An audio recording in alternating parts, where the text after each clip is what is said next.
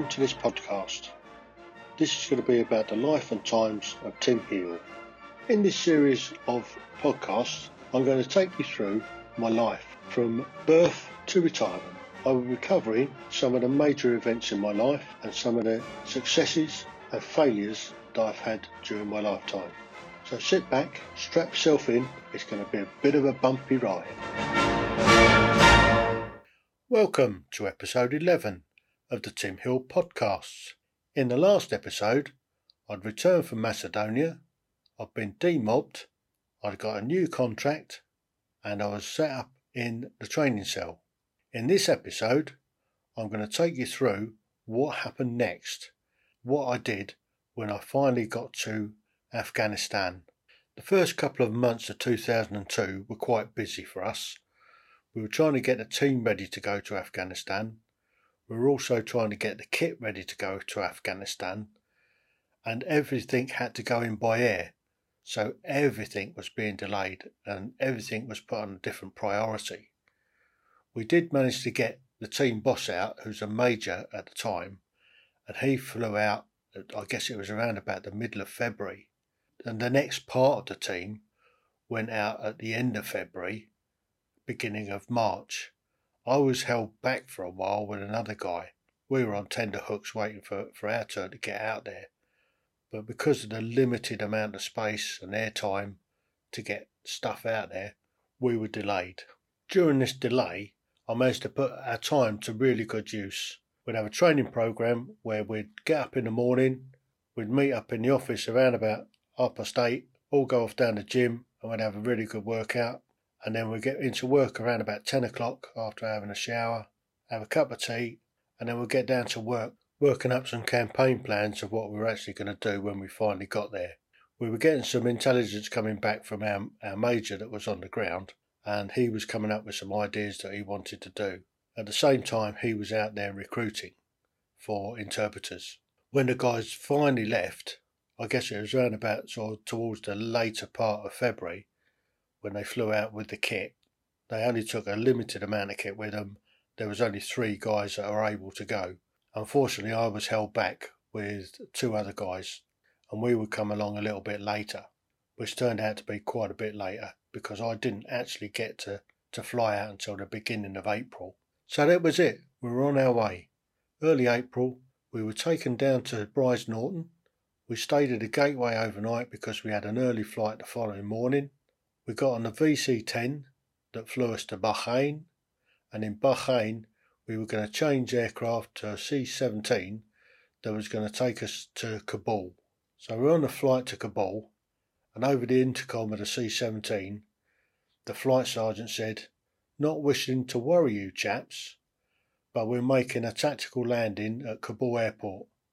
Shortly all the lights will go out on the aircraft and we will dive towards the ground.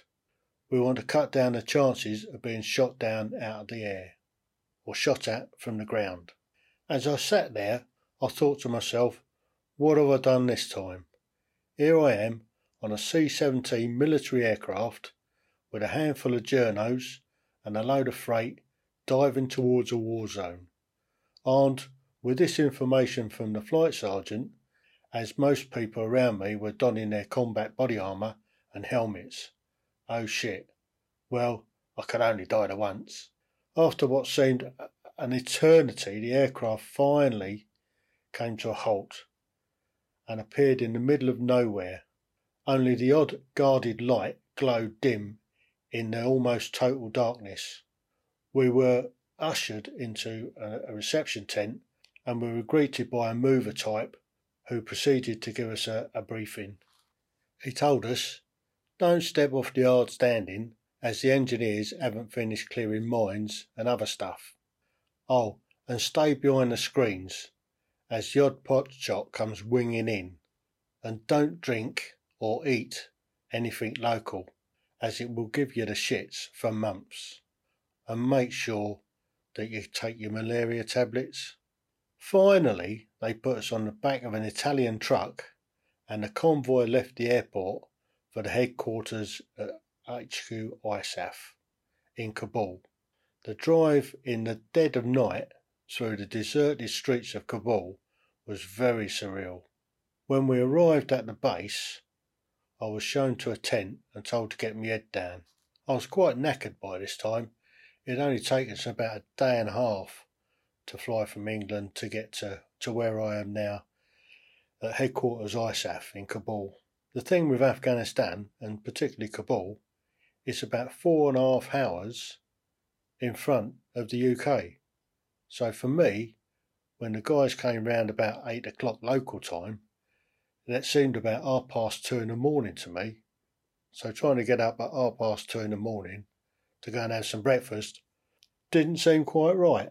It took a few days for my body clock to get used to the new time zone. We spent the rest of the morning doing an orientation of the camp that we were on. It used to be the old university building, and the main headquarters was in, I guess, the main administration building, and there were a few other small outlying buildings that were taken up with other people. Our small compound was round the back in what was, I suppose, a garden. We had a few tents that we had put up that we were operating out of.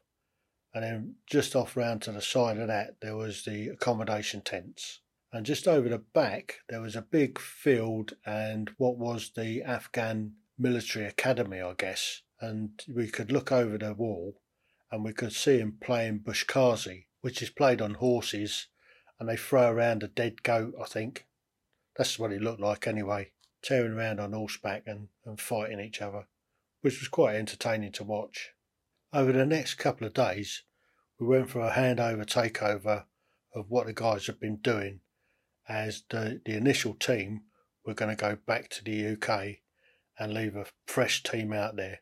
The fresh team consisted of, we had an Australian major female who was going to head up the team, and she had her background in intelligence, and she also worked with the Australian Special Forces, which I'll come on to a little bit later because we had some interesting times, shall we say.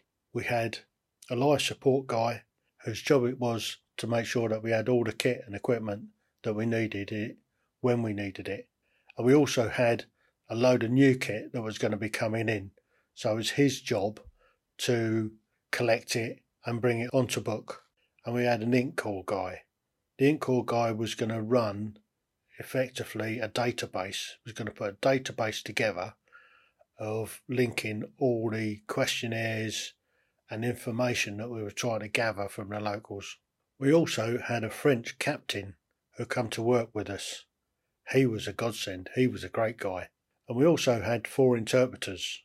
We had 2 Mohammeds, a Saeed and a Wassi. Wassi was quite funny. He was a devout Muslim. Whenever you wanted Wassi, he wasn't around. Say, where's Wassi? Oh, he's out praying. What, about 30 times a day? In reality, he was round the back having a cigarette. And then there was me. And my role was to look after the interpreters and to do all the production of whatever product we needed to do. The previous team came up with an idea that they would do a newspaper called the ISAF News, and what it would be was a 3-language newspaper of good news of what ISAF were doing in and around Kabul. And they put out 1 issue prior to me getting there and then hadn't done anything else with it. And this I picked up and started to run with. Within the week, the first team had extracted and gone back to the UK. This left us to get on with it. At that time in Kabul, it was very quiet going around the streets at any time of the day. There was obviously a curfew on at night, but when you went out during the day, there wasn't a lot of people about. You certainly didn't see any women on the street as such. And those that you did, they were accompanied by a male and they were in full burqa. I don't know whether you've seen the blue burqas, but they generally wore just blue burqas. They would always walk behind the male, so he couldn't see what they were up to, I guess. But they had to be accompanied by a male at that time. It had changed by the time I'd left, but I'll explain more of that a bit later. As things settled down, we got into a decent battle rhythm. We'd normally get up around about 7:30, go and have breakfast for about 8 o'clock, and then get into the office. As we called it an office, it was actually a tent, for about 8:30, and we'd sit down and discuss what we're going to do for that day. So Del, our life support guy, he would busy himself with getting kit to get ready to backload back to the UK and start making preparations for the new kit coming in. Jimmy and Jean-Baptiste, the French guy, they would be working on the database and getting stuff put into that and going out and collecting the surveys that had gone out. And they had two of the interpreters helping them out translate. And I would be working with the boss on the next edition of, or the first edition of the ISAF news, and how we were going to put it together, what we needed to get for it. And then we'd go out the rest of the day getting news stories, getting some imagery to put into it, and keeping the interpreters busy with translating it. And it would be in 3 languages. It would be in English, Pashto and Dari. The reason we use 3 languages is because it gave people the opportunity to be able to learn a little bit of English. If they could read Pashto, or if they could read Dari, then match it across to the English and maybe pick up some English. The layout of the ISAF news was basically a tabloid style newspaper. On the front cover we'd have sort of the top story of the day and a couple of little headlines.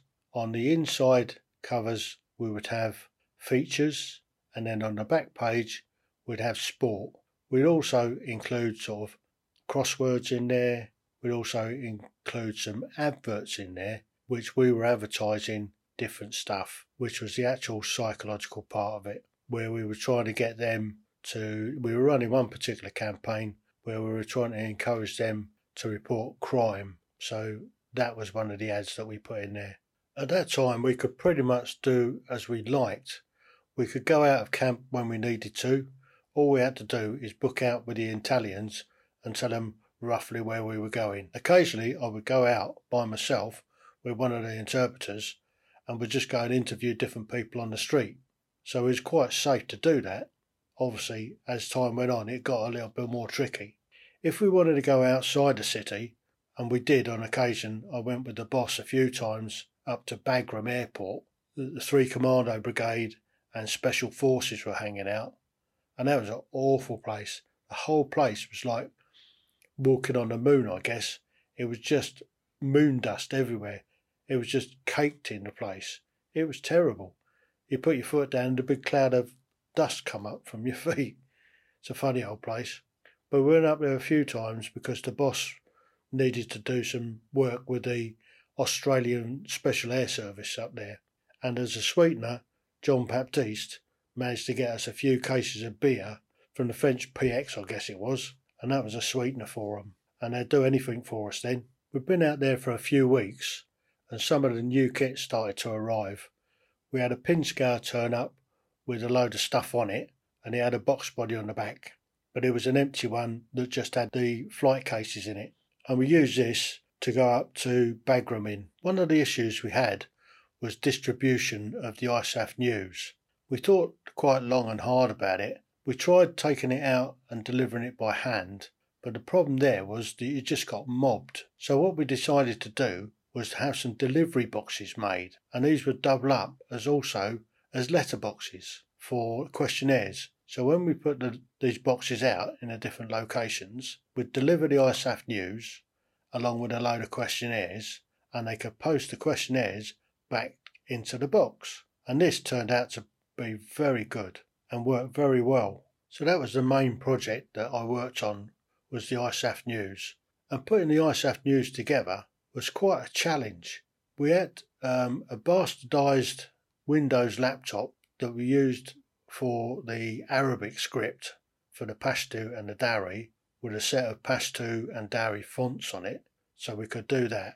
And what they would do, they would print off a copy of the article that had been translated, and we'd have a big piece of paper that I would then print off the English, and then we'd lay up and we'd just stick all the bits and pieces on, and then we'd end up, once we've got it put to bed, we'd have to scan it in, and then we'd have to print it off onto another sheet that we could then print from. It was a bit of a long-winded exercise, but it was the only way we could do it. But I did lay it up to start with in InDesign, Had we had a slightly different version, if we'd had the Middle East version of InDesign, we could have done the whole thing on one application and made life a lot easier and gone straight to print, as opposed to having to print it off in bits and then cut bits out and stick bits on. It was a bit of a fanny about, but eventually we got there with it. And I generally work until about 9 o'clock in the evening, when we decided that was enough for one day, and then we'd sit down and have a relax.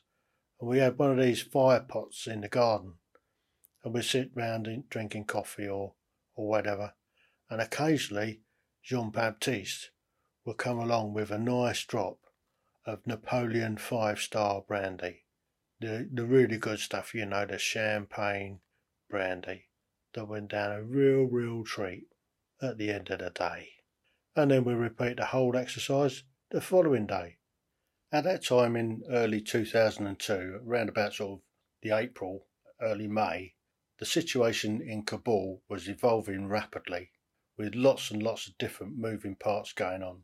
Hamid Karzai had taken over as the president, and they were going to have a big lawyer jirga. A lawyer jirga, I suppose, is like a massive meeting, a big parliament, as it were, of all the tribal leaders in and around Kabul and across the country. And they're all going to come into Kabul and they're all going to have a chat at this lawyer jirga. And I ended up going down there many times, covering different aspects of what was going on there. And one particular day I was down there, and this woman got up and spoke, and she was really captivating. She was sort of mesmerising with what she was coming across with. Although I couldn't understand fully what was going on, I had one of my interpreters there that was giving us a heads up of basically what she was on about. And it was all to do with women's rights. I would meet her again a few years later, but that's for another episode. They'd found an area in Kabul, a big open area, that they set up this massive, great big tent and facilities all around it. I'm not sure what the place was. It had the space to be able to put up this massive tent, and it was able to hold this big meeting. And I guess there was several thousand Afghans in there, all wanting to speak and stuff like that. So it was fascinating to watch. While down at the lawyer jirga, I was able to interview lots of different people for the ISAF news. I interviewed the young lady that was speaking, and she was quite fascinating to listen to. I also had the opportunity to go to Hamid Karzai's office and interview him there, and I also went along to the finance ministry and interviewed Ashraf Ghani. Ashraf Ghani later became president of Afghanistan, so I was mixing in quite high circles at the time. The ISAF news was becoming really popular, and we decided that we'd outsource the printing, so we had a different method of getting it printed. Once we got it all laid up and agreed and signed off, what we'd do is we'd then print off a trace that we'd take down to the printers, and then they would print it from this trace. It's quite a funny about, but that's the way it worked. Through our research, we found out that translating from English into Pashto and Dari doesn't quite work. It doesn't translate across particularly well. So what we decided to do was we had two of the interpreters that were journalists effectively before we went in, and they would write the articles, translate them back into English from the Pashto and the Dari, and that kind of worked. The problem we had was when it went off to a political officer and a legal officer before going to the general, they were trying to correct the English and say it wasn't correct English. So I ended up having to go to the general and have a chat with him. Fortunately, I knew him from before. It was General John McCall, and I'd served under him many years previous. So I had a chat with him, explained exactly what we were doing, and he agreed, yes, that's the way forward. The only things that you need to bring to me are the psychological stuff that's going to have an impact on the local population that needs scrutiny. Everything else, if it's just straightforward news, then it doesn't need signing off. So the guys would write up the stuff in Pashto and Dari, translate into English that doesn't make much sense, but does when it's translated. into Pashto and Dari. So that's the way we went on. That was a real success. And just as a side note, later when I went back to Afghanistan in 2009, the ISAF news was actually still going.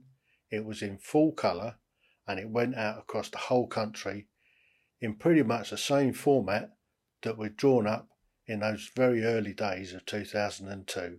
So I'm really proud of the legacy that I've left and the mark that I've made on Afghanistan. On the occasions that I had to go up to Bagram, it's quite an effort to do. What we had to do was get an indent in for a convoy because we needed escorting, and at that time the guards on the camp were Italians and we had to get an Italian escort to take us up to Bagram. The drive up to Bagram normally took a couple of hours and it went over something like a bit of a pass, and this pass was littered with ex-Russian tanks. Looked like there'd been a tank battle up there at some stage in the not too distant past, and as you're driving along the road you could see where it rained that it had washed down landmines, and the whole place was littered with landmines and blown up tanks, and it was quite scary. That was a drive up to Bagram. We didn't need an escort to go to Camp Suta that was out on the Jalalabad road, and as you drive along the Jalalabad road, just off to the left, you go down a bit of a track past a school to where Camp Suta was, which was the British headquarters. And if you come out of there and then turn left and go further down the Jalalabad road, just a bit further along on the right hand side was Camp Warehouse, where the Germans were. And we did quite a lot of work with the Germans. They had their PSYOPs unit out there, which was the Info Ops Battalion, and they were quite useful for getting stuff put onto the radio. They had a radio station at the time, so we were able to use their facilities to record some stuff and put out messages on their radio station. And then a little bit further along the Jalalabad road, on the left-hand side, there was what was to become the Sandhurst in the Desert, which at that time was a big American base, and that's where the Americans was holed up. And we did quite a bit of work with them as well. As the situation in Kabul started to get more secure, more and more people were moving around, more and more markets were opening up, and more people were seen out on the ground. This in itself was a good thing, but also a bad thing. The problem was more people around about, it made life for us a little bit more difficult to get out and about because the security risk to us. But although we still managed to get out a lot, we also managed to get into the markets, and some of the prized possession that we were able to buy at very, very good rates, I must admit, were Persian carpets, handmade carpets. And I bought 2 or 3 of these, and I also bought a silk rug. I paid about $200 for it, and it was probably worth around about $4,000, and I took that back with me. And also you could buy lapis stones, which are the nice blue stones that were famous for Afghanistan, and you could pick those up at a really cheap rate. The UK were due to hand over command of Headquarters ISAF, which is International Security and Assistance Force, on the 20th of June 2002, and during the month of May we started to see the lead elements of the Turkish army coming in. They were all set up alongside the Germans in Camp Warehouse, and then we had a contingent came out probably towards the end of May who were part of their psychological support element, and we worked alongside those for a couple of months while we were getting ready for the handover and showing them how we were doing business, how we were doing the ISAF news, and they would take over our area, our interpreters, and then run with that. It was fascinating working alongside the Turkish army. I'd never encountered them ever before, and they were quite professional really, and they had all brand new kit, all supplied by NATO. I think NATO actually paid them to come and do the job in Afghanistan because nobody else really wanted it at that time. But they were good to work alongside. And the Germans laid on a big barbecue and invited all of us down there, the Americans, the French, a few Afghans, and the Turks.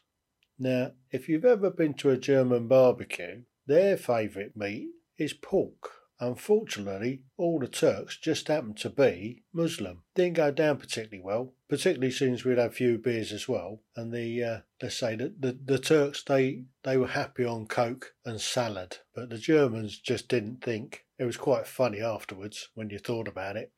So the temperature was rising in Kabul, and it was getting up into the sort of 30s during the day, and still fairly chilly at night.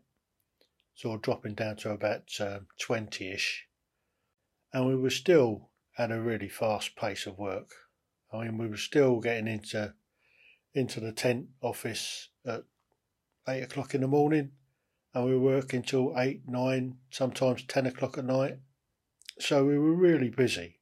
And also out in the city itself, it was starting to pick up. The security situation in the city itself was quite calm. And there was an awful lot of stuff that was going on. Lots of markets were open up, lots of traffic about. The traffic was horrendous at times. And I got out down to one of the police areas where C Company of One Royal Anglian were working. And I spent a few days down there with them, going out on the ground, trying to gauge the feeling of the locals. And we were running this particular campaign about how the police needed to know what was going on and to report crime. So we were trying to get some feedback for that, which was a good little exercise. Going back to basics of hearts and minds and where we'd come from in the past with psychological operations. And it was really good to see the guys on the ground really embracing this hearts and mind mentality of getting to know the locals and just embracing it. It was great. And I really enjoyed working with my old regiment.